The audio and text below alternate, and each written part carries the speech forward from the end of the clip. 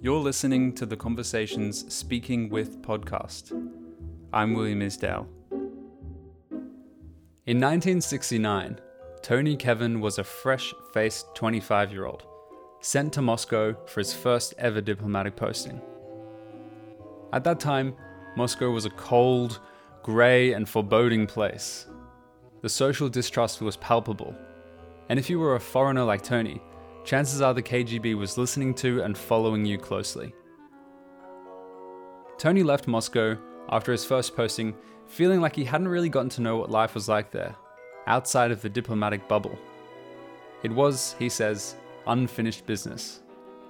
So in 2016, he set out to re-experience life in Moscow and elsewhere in Russia, all over again. But this time, the Cold War was over. Soviet communism was dead and buried, and Tony no longer a diplomat. He discovered an entirely new country. Of course it was still cold, but the people were warm, and the culture rich and colourful. Tony has spent a life in diplomatic service, including postings as Australia's ambassador to Poland and Cambodia. His book about his journey to Russia is called Return to Moscow, and he was kind enough to talk to me about it. Well, Russia for me was unfinished business because my first posting at the height of the Cold War from 69 to 71 was as Third Secretary in Moscow in a very small Australian embassy. And I felt, because of the brutal conditions of the time, the Soviet state and the hangover of Stalin and the continuing extreme Cold War tension, that I hadn't really broken through to Russia in a way that I wanted to. And I felt it was time to go back, particularly because I was disturbed at the way in which relations between Russia and the West seemed to be on a rapidly declining spiral, almost to the point of moving into a new Cold War. So I thought, I want to go back and just see how it feels to be there. Is this still the same country I worked in 45 years ago, or is it a different place now? Why do we find it so difficult to be friends with Russia? So I had a lot of questions I wanted to answer. And going to Moscow in 1959 as a young diplomat, do you remember what your first impressions were? What sort of a country was it back then? I just remember an incredible greyness and bleakness and stolidity and stodginess about the place. It was not particularly attractive in most ways. And the thing that saved it for me was music. There continued to be, as there continues to be now, a wonderful resource of classical music in Russia, and I made the most of that. And of course their art and their architecture. And I felt that Russian history was a wonderful thing that surrounded me even in the Soviet time, but I felt it was gone forever. I felt it would never come back. And I really thought that the Soviet system was pretty rock solid. I thought it would outlive me, but it turned out I was wrong. The Soviet system collapsed in 1991. As a secretary in the Australian Embassy in Moscow at that time, what exactly were you doing? What was your role?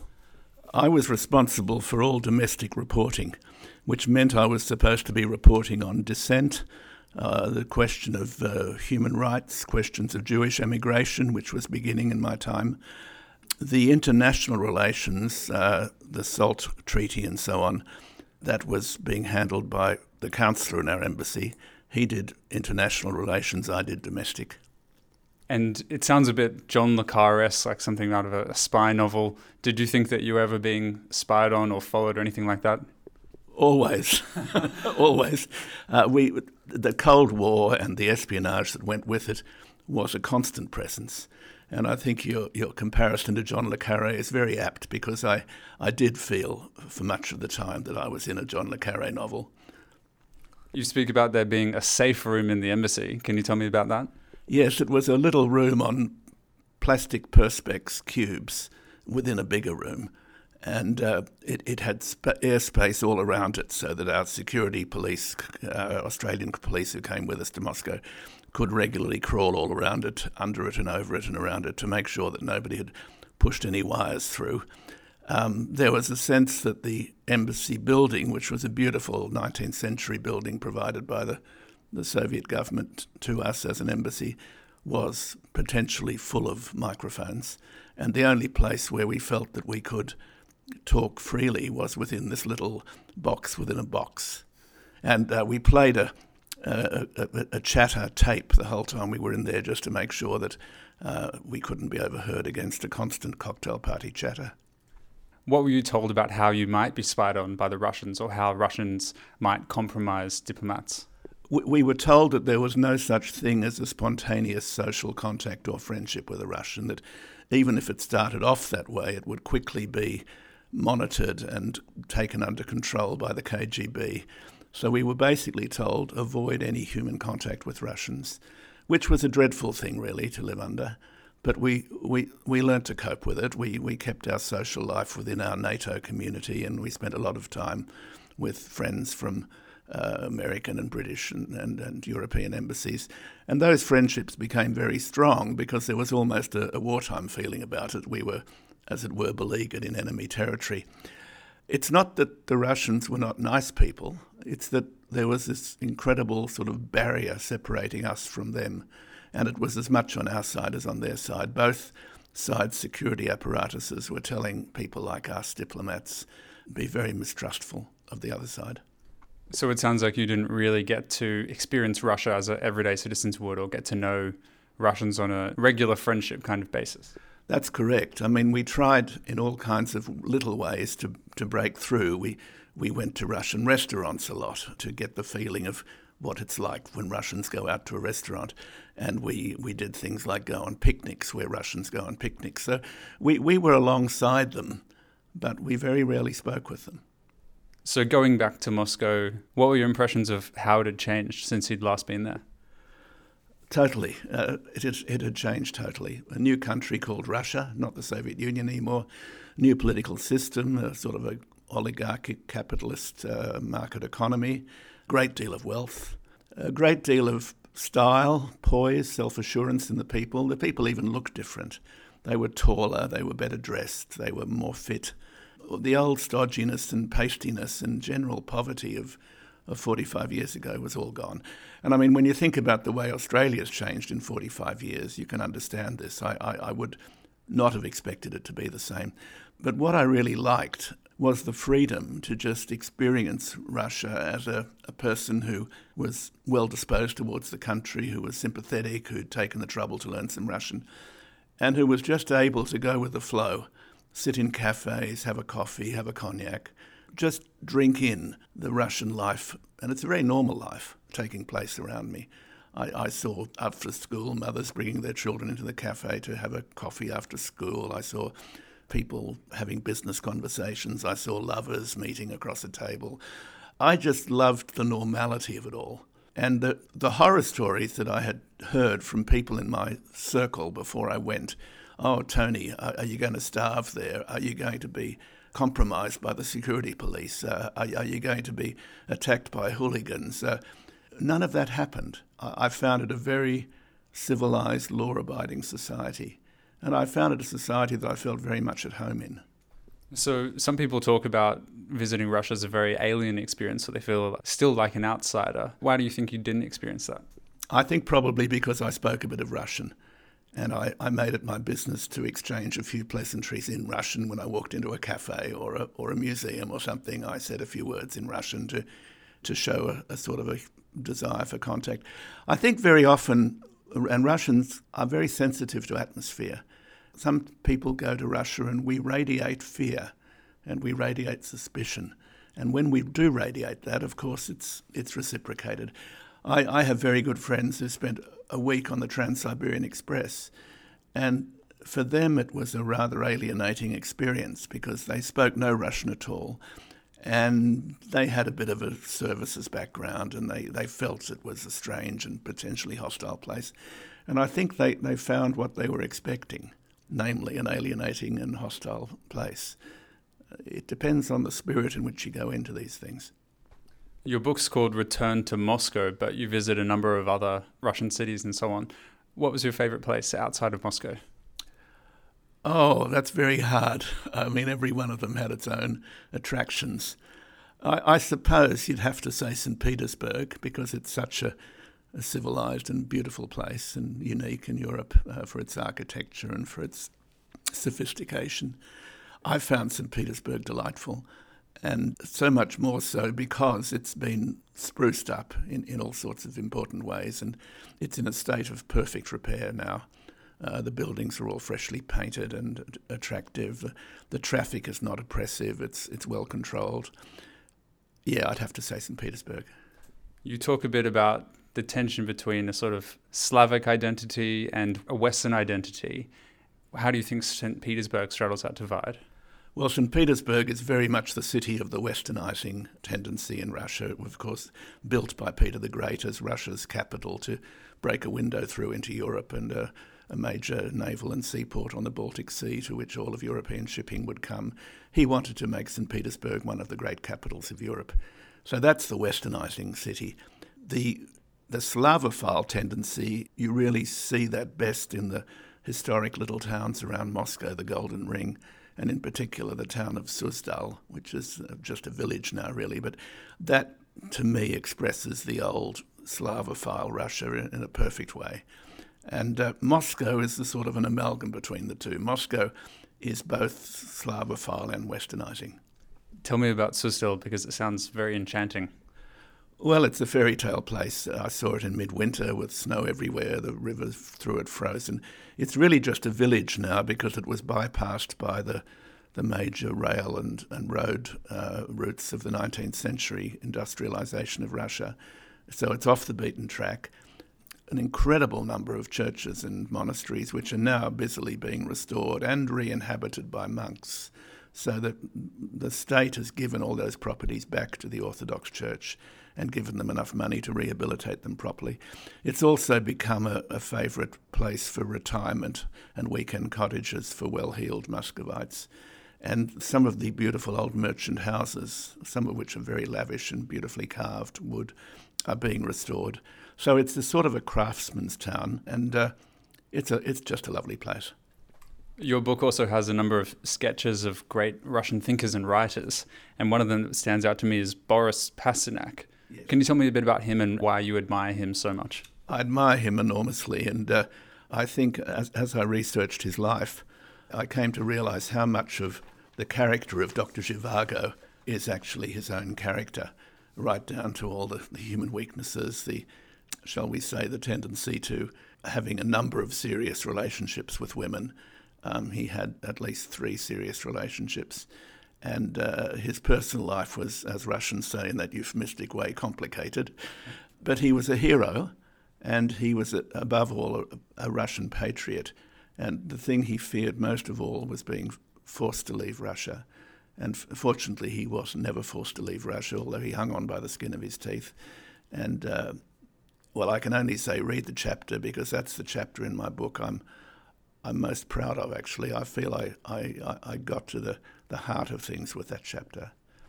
On the point of getting to the heart of things, you say that Dr. Zhivago is still a key to better East-West understanding. Why is that? Well, because Pasternak straddled the pre-revolutionary period, the late Tsarist period. His family were rich, Jewish, secular Russians who lived well and had very good artistic and cultural connections. So when he's describing young Dr. Zhivago growing up in the years before the revolution, he's describing himself. He then went through the horrors of Stalinism, although in some ways he was protected from that because Stalin had a soft spot for him. He regarded him as a magnificent poet, a wonderful translator of Georgian poetry. And Stalin sort of protected him as a sort of a holy fool. And the holy fool is a very important stereotype in Russian history because they're people who tell truth to power, and somehow or other power feels that it has to protect them physically. And something like this happened to Pasternak. And Pasternak could actually see, because he outlived Stalin, he could see the dawn of a new Russia. And there's a lovely passage which I quote in my chapter where he talks about 2 friends of Zhivago's who are sitting there and looking out on the city at sunset. And my cover illustration is really a kind of a symbolism of that view. And they're looking forward towards the new Russia. And so he's a wonderful bridging figure. He bridges Tsarism, communism, and post-communism. Why did the book become so popular in the West? There's a story here I didn't know about the CIA's involvement. It was exploited because at the height of the Cold War, which went on, of course, for decades, the CIA saw it as a way of undermining Russian confidence in their own system. The CIA was always on the alert for any artistic product out of Russia that could be used to undermine the communist system, the Soviet system. And they were very alert to the potential of Pasternak's work of genius. And he, to some extent, left himself open to this because he was so angry that he couldn't get it published in Russia that he gave it to an Italian communist publisher who was visiting Moscow, thinking rather naively that, well, if it's published by an Italian communist press, it might somehow be accepted here in the long run. But of course, as soon as the manuscript got out to the West, the CIA got hold of it. They organised a very good English translation by Max Hayward and Manya Harari, which swept the world. And the following year we had the wonderful David Lean film, and then we had the Nobel Prize. So Zhivago became, the book and the film became a major weapon in the undermining of self-confidence of the Soviet system. You quote a poet, and he's talking about the impact that Dr. Zhivago had, and he says, "Its clandestine readers not only inhaled the novel with the air they breathed, they also exhaled it, and its thoughts became increasingly part of the air of Russia as the country prepared itself for change." Do you think that it's the influence of writers like Pasternak and Alexander Solzhenitsyn that ultimately led to the collapse of Soviet communism by undermining the belief in it? It had a huge impact, and the prevalence of samizdat, where people typed out a novel on their typewriter with 10 carbon copies, and then they gave the carbon copies to their trusted friends, and the process just kept on happening that way. I think it did have an enormous impact, and I think what it did was it helped Russian people after the horrors of Stalinism, and I talk about this in a chapter on the Gulag. In the Stalin system, everybody was betraying everybody because it was the only way to survive. And you didn't trust anybody except your closest relatives, and you didn't even trust them. It was a horrible period. It was straight out of 1984. And what samizdat did was that it allowed Russians to recover their self-respect and their self-pride, that they were now, after Stalin died, doing something to defy the system, even if it was just publishing a manuscript on their typewriter and putting the copies around among their friends. They were actually doing something for freedom. And Russians, I think, have always aspired to freedom. And the thing that stood in the way of freedom, the thing that keeps imposing autocracy on the Russian people, is the huge insecurity in the country, because it's been invaded so many times, mostly from the West, but also from the East in earlier times. But in the last 200 years, Russia's been invaded 4 times from Europe by people who just basically thought Russia was open space to be taken over and exploited, whether it be Sweden or France or Prussia or Lithuania, Poland or Nazi Germany or Britain, France and Turkey. People thought it was perfectly all right to invade Russia for whatever geostrategic reason. And so the Russians have had to accept a strong state in order really to build the resources for self-defense. And they're still trying to get the balance right, if you like, between a strong oligarchic state and a necessary degree of personal freedom. And what they hate is when they're treated by the West in a disdainful, demeaning, derogatory way, as if to say, well, you're not quite civilized, and it'll take you a couple of centuries to catch up with where we are, and that kind of language, that kind of talk. The collapse of Soviet communism is regarded by people in the West as a kind of triumph of Western values, that we won the Cold War. Is that how Russians see it? In a certain sense, it's true. It's not how Russians see it, definitely not. The effort to keep up with the West industrially under the Soviet system in the end broke their hearts and broke their spirits. They couldn't produce cars and refrigerators and so forth in a way as efficiently as we could. They were always behind. They were always stodgy because they didn't release creative energies that capitalism releases. So they hobbled themselves by the Soviet system. which on the other hand provided a safety net for everybody, which disappeared in 1991. Now, you question, do they see themselves as having been defeated by the West? No, they don't. They think they made a social choice, and it was represented in the person of first of Gorbachev and then of Yeltsin. Gorbachev went a certain way to dismantling communism, but he couldn't go the final yards. He felt he had to try and reform communism but keep it going somehow. Yeltsin realised that communism was a corpse, and Yeltsin just said, let's just throw it all behind us and break up this artificial construct, the Soviet Union, and let's go back to the thing that really matters to us, which is our Russian identity. Putin, though, regards the collapse of the Soviet Union as the greatest catastrophe of the 20th century. Why does he think that it was such a bad thing, and is that view, do you think, shared by many Russians? I think it's shared by about 60% of Russians on the latest polling I've seen. There's a nostalgia for what the Soviet Union was, not for its political system, not for communism. I think what's missed is the sense in which what Putin refers to as the Russian world, Ruski Mir, was, as it were, broken up needlessly. There was no strategic pressure from outside to break up the Soviet Union. They did this to themselves. And it was very short-sighted of them. They lost 25% of their territory. Russia went from being 1/6 of the world's surface to being 1/8 of the world's surface. It's still a huge country, but they've lost some of their most fertile and productive and strategically important areas, the warm Black Sea coast, the Baltic Sea, most of the Baltic Sea coast, the breadbasket of the Ukraine, the security glacis of Belarus, which protected Moscow and the heartland from invasion from the West, from Germany, historically, and France. So they've lost an awful lot, and they may not ever get it back. I don't think one can see the old Russian world being restored. Even today, Kazakhstan, which was one of the most important Soviet republics with a very substantial Russian population as well as a Kazakh population, has decided to abandon the Cyrillic script and to go for a Romanic script. Now, I mean, to a Russian, that's quite heartbreaking, because this empire of theirs that they created over centuries of blood and sweat and toil and so on, it was kind of wantonly thrown away. Not only did they lose the empire, but so many of the newly independent East European nations quickly joined NATO. Do you think that Russia feels threatened, perhaps, that so many of these parts of its former self now are sort of opposed to it? Definitely. Russians feel that the Eastern European former Soviet republics have been weaponized against it, that they've become weapons. And Estonia, Latvia, Lithuania, Poland, Ukraine are all in the process of, or in some cases very advanced along the road, to becoming forward Western military bases aimed at the Russian heartland with heavily armed missile systems, with symbolic sort of tripwires everywhere.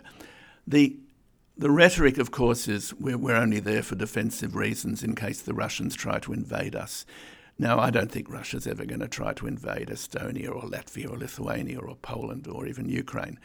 I think what these tripwires do is they increase the risk of war by accident, of war by miscalculation, because, of course, as the West mounts these military systems on Russia's borders, Russians who remember the 26 million people lost in World War II react very strongly. So it's looking increasingly like Europe in 1913, 1914, when Germany and France were competitively militarising along the border, each, of course, saying this is only for defensive reasons. We're only doing this because of the fear that the other side might come over the border. But it did lead to World War I. And the possibility of a conflict in somewhere like Syria spreading into World War III is very real. And one of the reasons I wrote this book is because I wanted to say to Western readers, please think again. Find a new way of looking at the way we relate to this country, because it's in all our interests if we can learn to achieve a process of détente or relaxation of tensions, because all the tendencies now, unfortunately, are going the other way. The tension is ratcheting up. But do you think that it is that the criticism of Russia isn't justified, or that by criticising Russia so much, we're just going to reap the antipathy we sow? I think that we've created a monster through our own information warfare machine we have now got such a volume of anti-Russian propaganda and anti-Russian stereotypes bouncing around inside what I call an echo chamber of Western information systems, Western media. We are prisoners now of our own stereotype of Putin's Russia. And we can't really see the reality anymore because we've been overwhelmed by the stereotype we created. But to play devil's advocate for a bit, organised doping facilitated by the intelligence services at the Sochi Olympics, the murder in London of Alexander Litvinenko, possibly trying to influence the US and other elections, supporting the Assad regime in Syria, surely some of the concern and perhaps even condemnation is justified. All of those examples you've cited, there's an alternative narrative on all of those. Let me just give the example of Litvinenko. Now, Litvinenko was a serving member of the FSB, the Russian intelligence service. He had sworn an oath of loyalty, absolute loyalty to the motherland. He broke that oath. He began to work for British intelligence. Not only did he, as it were, spill the beans of what he knew to British intelligence, he also actively was trying to recruit former colleagues in the Russian security service to come over and become double agents for British intelligence. So he broke every loyalty oath to his country. I think it's entirely possible people within the Russian security service took upon themselves to take him out for doing that. And I don't think this sort of thing crosses the desk of Vladimir Putin. I think it's quite possible that people took him out from within his former organisation. There's also the possibility that he might have trodden on the toes of some very powerful oligarchs whose commercial interests were threatened by what he was doing, and they might have paid someone to take him out, which is very easily done, of course. So that's just one example. Every one of the examples you give, there is an alternative way of looking at it. And I don't say in my book I haven't got the room or the authority to sit in judgment on all these specific cases. All I'm saying is there is usually a Russian version of this story. Seek it out and decide for yourself which version you find more plausible. Do you think that we had the Cold War for such a long period of time that thinking of Russia as an enemy is just so deeply ingrained that it's difficult to escape? It actually precedes the Cold War. It goes right back, I think, to, well, you could argue it goes back to Peter the Great building St. Petersburg, because what he was basically doing there was challenging the power of Sweden, which was at that time the paramount power in the Baltic, a major Western power. So here was this upstart, this outsider from the East challenging Sweden. It goes on with Napoleon, the Napoleonic Wars. I think the Europeans were shocked to know that they had all the continental Europeans accommodated to Napoleon. They were accepting the Napoleonic New Order of Europe. Britain, of course, stood aside, protected by its navy. The country that defeated Napoleon on the ground was Russia, and Russia saved Europe from Napoleonic despotism. Now, when Tsar Alexander was in Paris for the victory celebrations, the British Foreign Secretary, Lord Castlereagh, said to his associates, and it's on record, that we may find ourselves at war with Russia before long, simply because Russia was so big and so powerful. So this Russophobia, this fear of Russia, is something that's been prevalent in the West long before communism. There are novels by Joseph Conrad and by John Buchan that talk about imperial Tsarist Russia in this sort of same paranoid, defensive, hostile way that people are talking about Putin's Russia now. I think a lot of Russian people themselves feel that Russophobia is almost in our blood, that we can't get over the idea of Russia as a potential enemy. Tony, my final question for you is one that you yourself pose at the end of the book, which is, what can individuals of goodwill do? Yeah, well, I think we have to be patient. I think this is going to be a long process. I think we have to make an effort to read Russian sources, and they're readily available on the internet. We just have to have the courage to press the right buttons. I think we should just try to have an open mind and to recognise that the message we're getting from our mainstream media sources about Russia is not necessarily the truth. Tony Kevin, thank you so much for speaking with The Conversation. Thank you.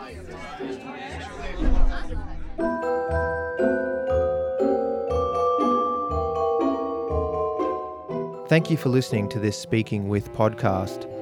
You can subscribe to Speaking With through iTunes or through TuneIn Radio. If you liked this podcast, or if you have ideas for future podcasts, please send us a comment through iTunes.